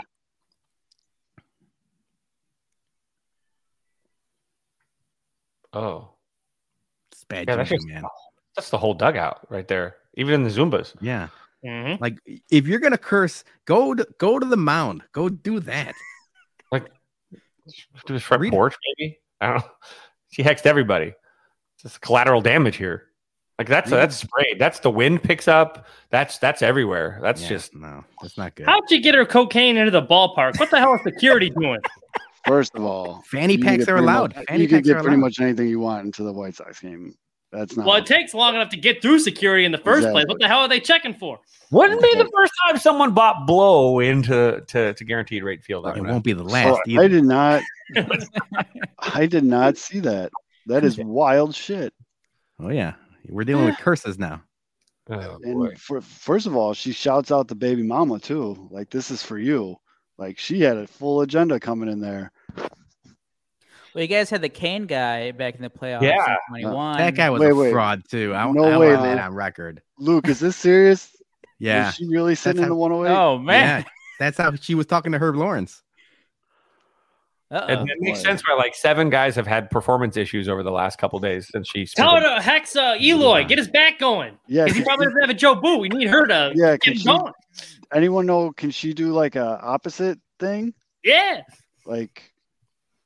not reverse a bad the curse? Yeah, not a bad curse, but a. I saw Hocus Pocus. That's a big book these witches have. I'm sure there's a positive curse in there too. I'm a Marvel fan. The Darkhold is nothing to fuck with. Why the fuck didn't she just turn him into a mouse? Fuck. It would have been much easier. Just turn him into a mouse and he can't pitch. Yeah, you can get arrested for that. That's a felony in some states. All right. It's a felony to turn someone into a mouse. These laws. Can I hire this woman? Can I send her up She's to Minnesota? Twitter. You could DM her. Slide into those witch DMs. I might. I don't know if I want to get in that world though. That makes me nervous. I wouldn't do it. I'd use a burner. You at least have to use a burner for that. And that makes me nervous. You go into her DMs and you actually get back what it looks like to be colder than a witch's titty. I mean, that makes me nervous to get into that dark magic world. Yeah, do you want the Sox to win or not, Zoe? I think I would do a GoFundMe to send her up to Minnesota to just curse the Twins. We need a GoFundMe for Jake Berger's kid, and now we need a GoFundMe for a witch. Yeah. All right, we got to get this thing cooking here. But like I said, think outside the box. That's what we have to do nowadays. Yeah. Lord knows Rick Hahn's not paying for witches. God forbid we buy a reliever. Jerry's not opening the checkbook for a witch. There's no witches in the budget. Come on now. God. Apparently, we have a local witch expert in the chat here, Missy Carroll from Southside Behavior. I can't believe I missed that all today. I missed all that shit today. That's wild, dude. That just completely caught me off guard. Hey, Alder, remember the goat? You remember the goat? No, maybe you guys get into some goat sacrifice. Yep. We know what this curse thing is. It's not a first time. But like I am very interested in all of this shit now. Like she has my full attention. I know all the stuff they're harmless. Apparently isn't harmless because he got his shit rocked. Yeah, no, he had been looking decent for a number 5 pitcher. Yes. He was what we thought he was, but he was fine. Not today. Yep. Not after that, which by the way, I know this is going to be very stereotypical, but the Latin guys do believe in shit like that. So I mean, Eloy, she's a bruja for sure. Yeah, Eloy is definitely like fuck.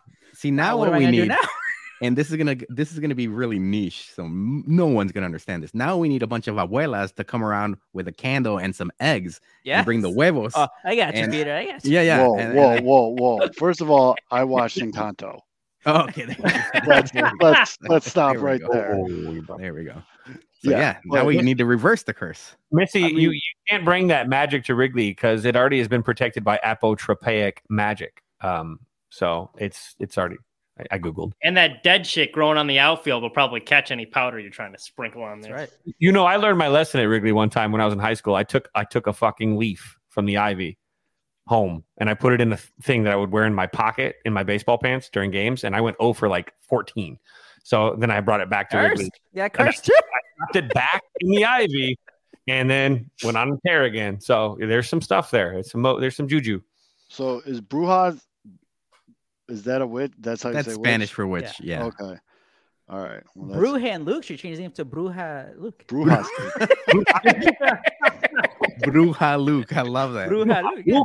I mean, she did her thing, and Clevenger went out against the Phillies, and he only lasted 3 innings, gave up 6 hits, 3 earned runs, only struck out 1, threw 75 pitches in 3 innings. Like, not great. I think he threw 41 in that 3rd inning. He's got that every other start thing going. First start, 5 scoreless innings. Got lit up against the Pirates. Second start. Next start, 6 scoreless innings. Got lit up now against the Phillies. So, logically speaking, next start, I'll probably have to throw well. Unless this witch thing worked. So, I mean, what if she travels? She might travel with him. Uh-oh.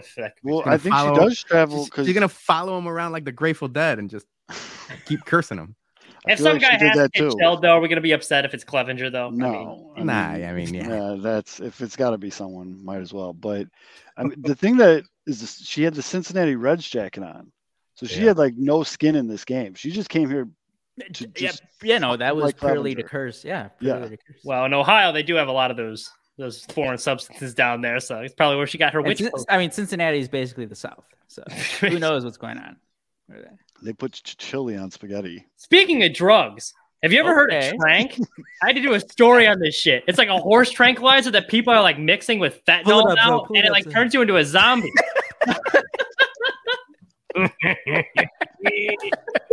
so happy that happened on accident too. When people are trying to take your drugs away, that's the face you make.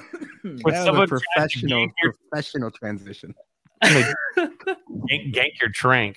No, they're giving me all the drug topics. First was the Delta 8, and then I do one on trank. But since we're speaking about drugs, this thing is like messed up. They mix it with like fentanyl and cocaine. It's like used for like horses and stuff to like help like sedate them or whatever. But like it turns you into a zombie. It rots your skin and it makes you all sleepy. So they like nickname it the zombie drug. So people are walking around, mostly in Ohio, let's be honest here, looking like zombies because so like bath salts. Bath salt. Yeah, wasn't that yeah, like crocodile? Wasn't that the thing? Crocodile down in Miami, like 5 years ago, they were like turning people into like zombies. People were trying to eat people and shit. Like, So were you still down there when all that shit was happening, or were you out? I was out by then. Damn. That's only like 5 or 6 years. Bath salts like 5 or 6 times. Oh, bath salts. Drugs are bad. Okay. Okay. Clevenger didn't get his mushrooms. Okay. But that is, I can't believe that lady fucking cursed this shit. You know, you could have her go to a NASCAR race. Too. There you go. retired. NASCAR Minute, Wired, Drug Story Minute. They're one and the same. If you're talking about NASCAR for a minute on a baseball podcast, I mean, let's be honest. That's true. Yeah, I mean, that's pretty. I can't talk about the White Sox anymore tonight. I'm about to crawl into this bottle and just cry a little bit. And then I'm probably going to play MLB The Show and turn it on Rookie and be the White Sox and just beat team 62-0. Hell yeah. You should live stream that so we could all cheer up a little bit. Yeah, to feel good about something. But look, Luis Robert is living up to his potential after all. But you know what I need? Eloy, 74 home runs. I was going to say, Zoe, the last time you shared something from MLB The Show and the White Sox, everybody got hurt. That's true. That is true. Can't do that Video anymore. games are too realistic now. Yeah, now we got witches and shit. That is fucking wild. I'm sorry, I can't get over this. That this lady fucking traveled to Chicago to put a curse on this shit. Like, I do need more witch talk, Jack. Yeah, well, the guy that had a near 5 ERA last year, it's so shocking that he pitched poorly once again in a hitter's ballpark. I know, but like she had it's the witch's fault, Mitch. Yes, it's the witch's fault, Mitch. And I thought it was a prescription bottle she was pulling the shit out of, but that's an official like witch spell case that she was pulling that shit out of. Fuck, I don't like this at all. Like she has a big cauldron at her house. Well, yeah, like her favorite song is "Double Double Toil and Trouble." This is bad news, guys. Forget about the ground ball percentage, the chase rates. The 2023 White Sox are cursed now. It's over. This is just bad juju. Well, she only cursed one guy, which is we got that going. It's rubbing off though. But yeah, we don't know how contagious this is. Jake Berg is the only one who's immune. How accurate are curses? Like, does it have like a buckshot? Does it like spray and like anybody? Because she put it all over that dugout. Years. Like every player walked underneath where she threw that down. Yeah. I am deeply concerned right now. This is why Grifol keeps going to Diekman. Some massive truth here. Massive truth, my man, Jack. Because yes, the one thing that can ward off a witch's spell is his Hank in his headphones. Hold on, I'm getting there. Yeah. This is our only hope. You can't get through. Nope. You can't get through his protective spell. Oh boy. I think we need to take a break.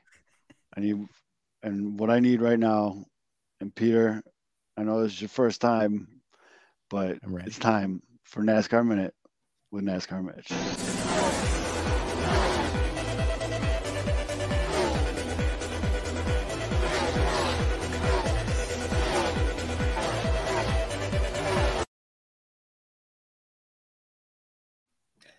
Well, they say pressure creates diamonds, and I'm not going to lie, the pressure's kind of on, because first, Peter, during the 108 tournament, you guys were doing a parody of the NASCAR Minute, and it was fucking hilarious. And then last week I was out, Zoe comes in, and once again, it was great. Like, the streets are saying it's best NASCAR Minute. So I'm like, all right, pressure's on. I really got to step up my game this week.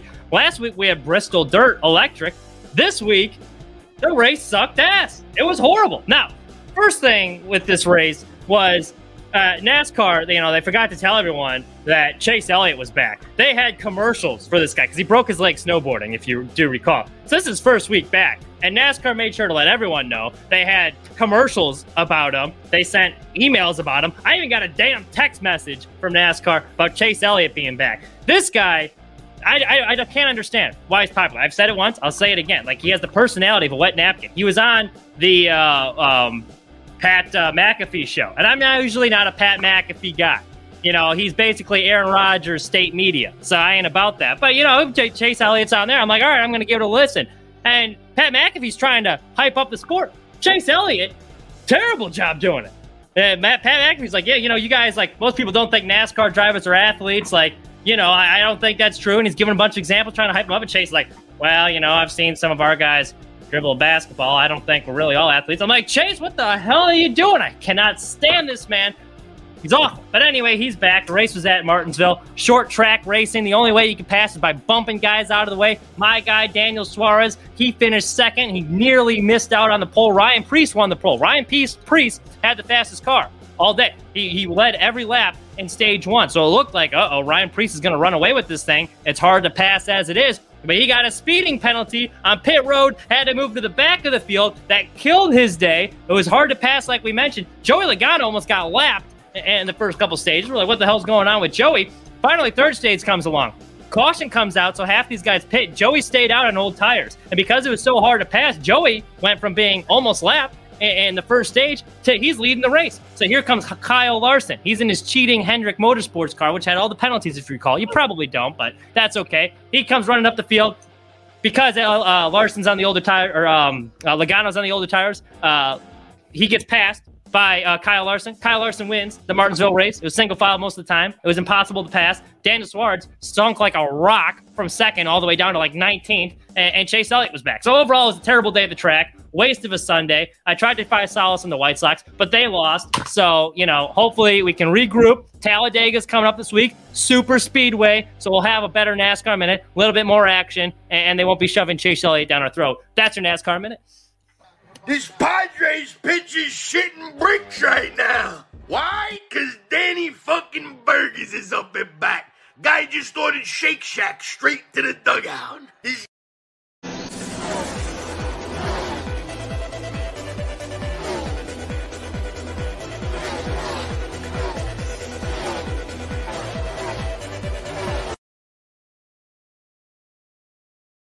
Oh, by the way, I got you still have to have your punishment here. You think you're getting out of watching a NASCAR race this year? I didn't think I was getting out of shit. I never thought I was going to get out of shit.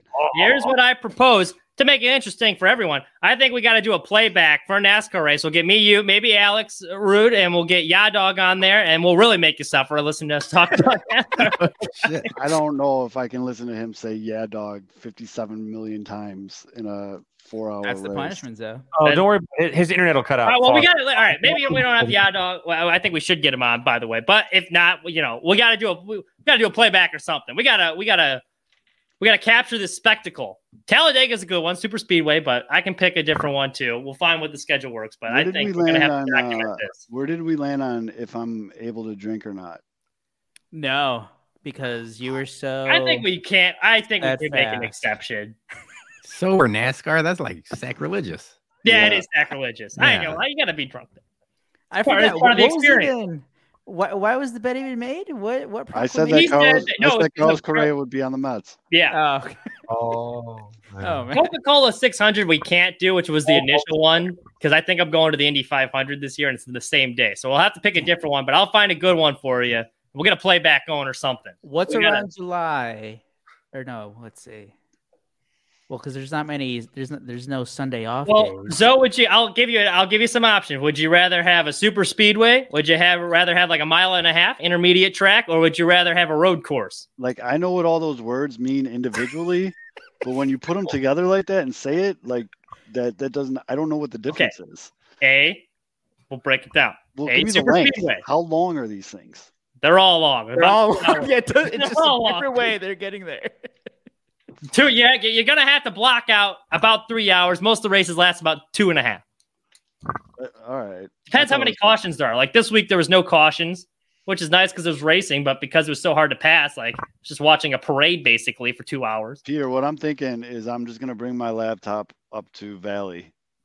Oh, that's great. I might join you. Yeah, and I'll just sit at Valley. And then, I can just have people come into the broadcast with me because we have a pretty strong White Sox Twitter contingent in the Hills. Yeah, the Hills is strong. So, the problem is though, we don't know about that. The Valley, they're gonna have that Telemundo internet. Yes, I can't imagine them being too sharp with their Wi-Fi. I might have to do the hotspot. Mitch, how many laps is the average race? So this last one was, that's a good question. I think. So like last was the 400 miles. So it was about, I want to say 300, about a corner.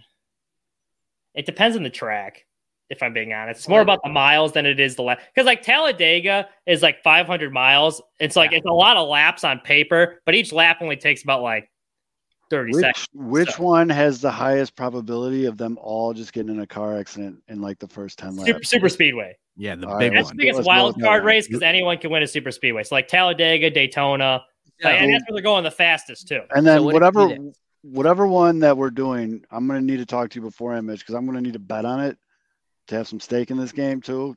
That'll really pique the interest. Free tip of the week, because it's a super speedway, you always bet on a Ford. You're usually going to get good odds. Fords are usually really good in the super speedways. Like the number 4, the car starting in the 4 spot. Ford this week at Talladega.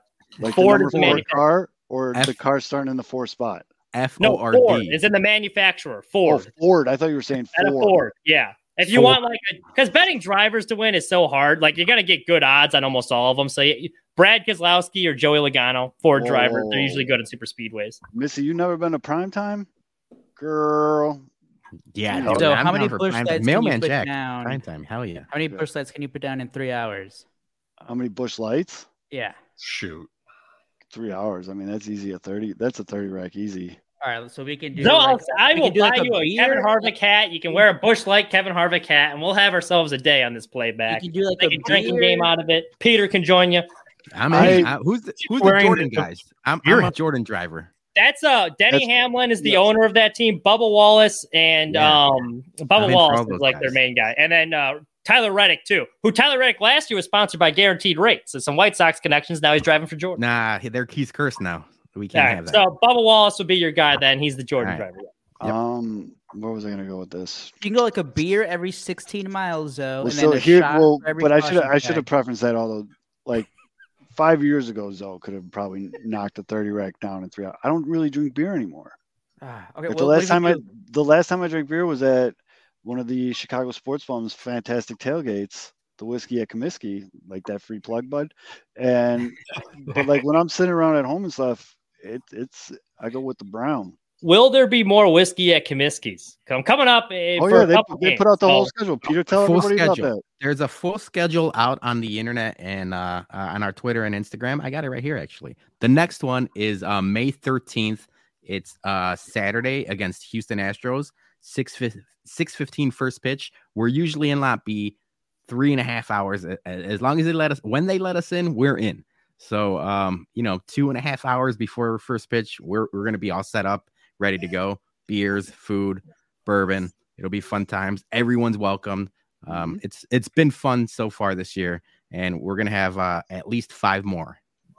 I had an absolute blast. Mitch, when are you coming in for? When's NASCAR night? I will be up for all 3 games of the series the week of NASCAR night, which is a Friday, I want to say. I think that is June 23rd. Is that on the schedule? June 23rd and 24th, I will be at the ballpark. There you go. That's on the schedule, Mitch. All right, I will be there. Comiskey 624. I don't know if you want to change your advertising there, Peter, but you can advertise special appearance by NASCAR Mitch. That will tank the ratings. Do not advertise that. But NASCAR Mitch will be there.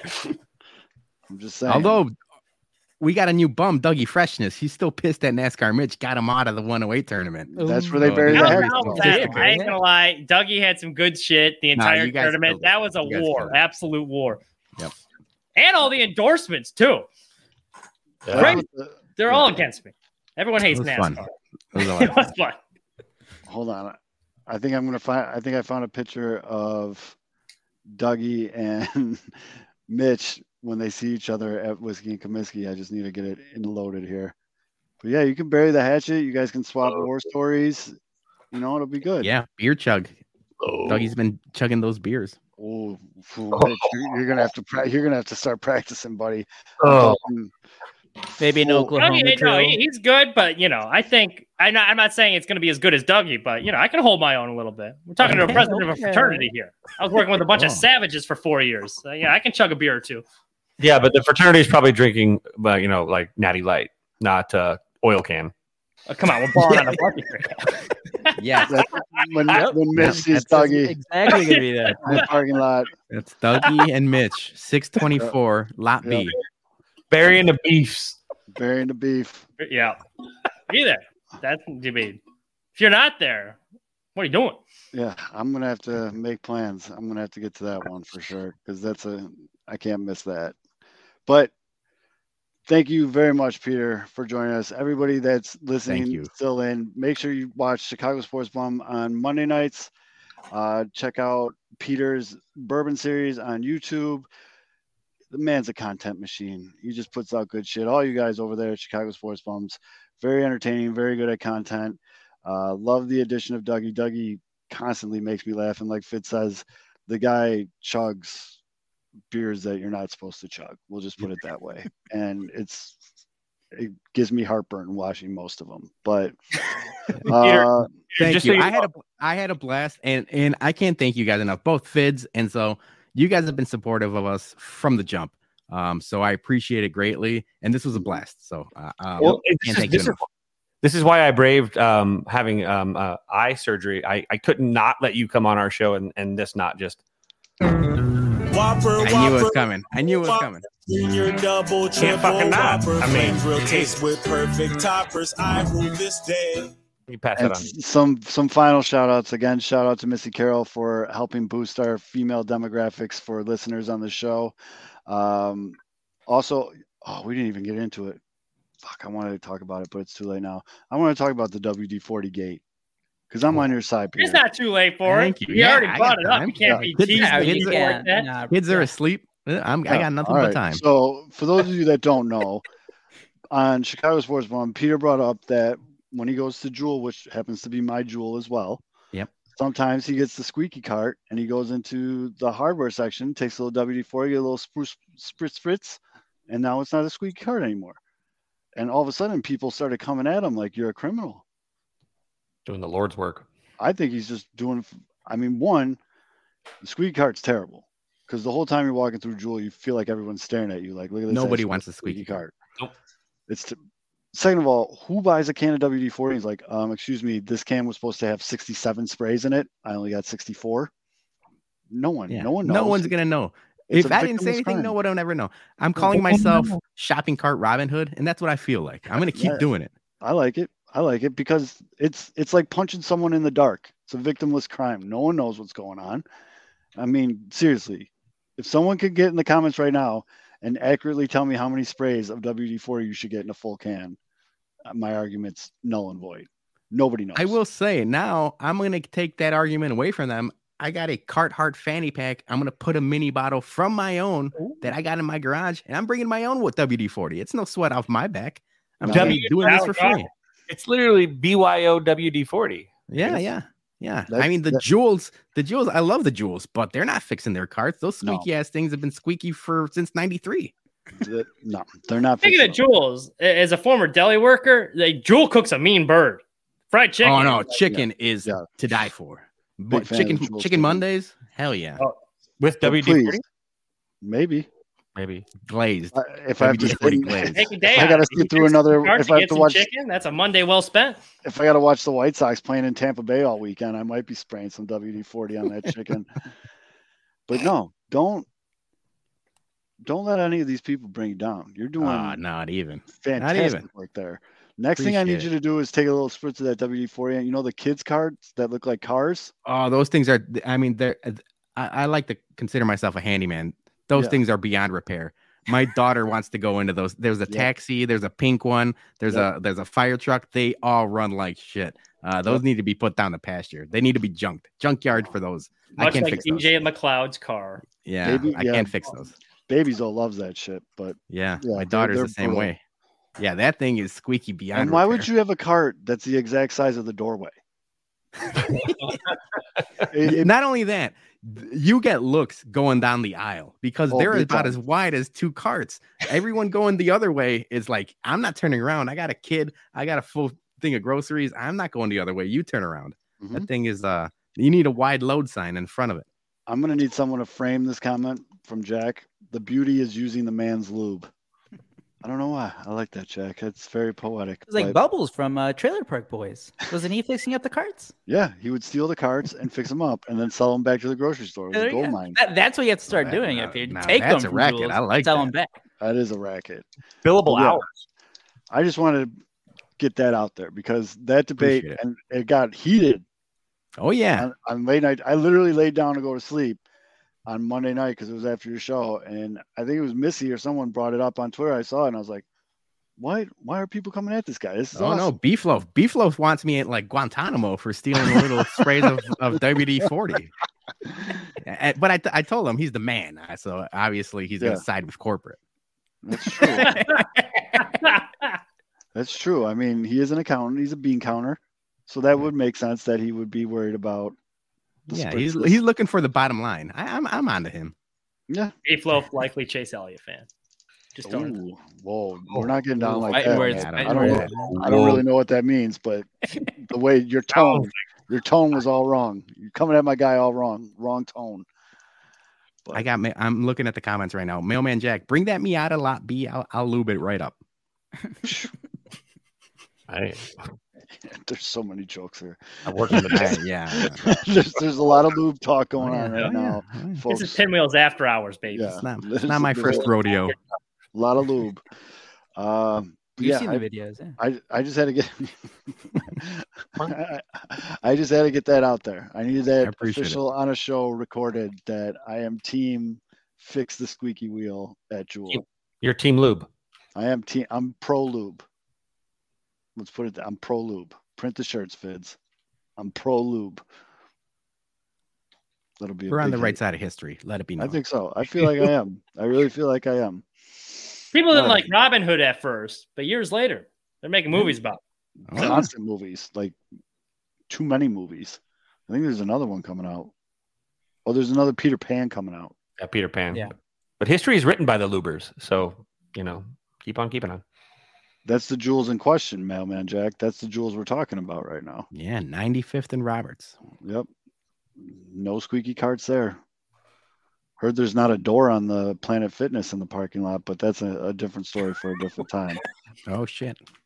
But, all right. Well, thank you, Peter. We appreciate you coming on the show. Thank you, guys. I had a blast. I had a blast, so thank you, guys. Yep. Anytime you want, we'll figure it out. So for NASCAR Mitch, One-Eyed Willie, my guy Aldo, I'm Zoe. We'll see you guys next week. Hopefully the White Sox aren't as terrible. This Padres pitch is shitting bricks right now. Why? Because Danny fucking Burgess is up and back. Guy just ordered Shake Shack straight to the dugout. Rebuild of the favorites. We here for the latest. South side or the north side. Not tuned to the greatest. Home team for the home teams. Both sides got our own rings. On the mound or the long ball. But we don't put the wrong strings. Yeah. It's that time of the year now. Wrigley or Ganty, so the whole league that we hear now. New show with a new move. Discussions and interviews. Trade rumors that might be. This is Pinwheels and Knife. Yeah. This is what you waiting for, yeah. You can put it on the board, yeah. Every season, nigga, it all change. Take me out to the ball game. This is what you waiting for, yeah. You can put it on the board, yeah. Every season, nigga, it all change. Take me out to the ball game. This is what you waiting for, yeah. You can put it on the board, yeah. Every season, nigga, it all change. Take me out to the ball game.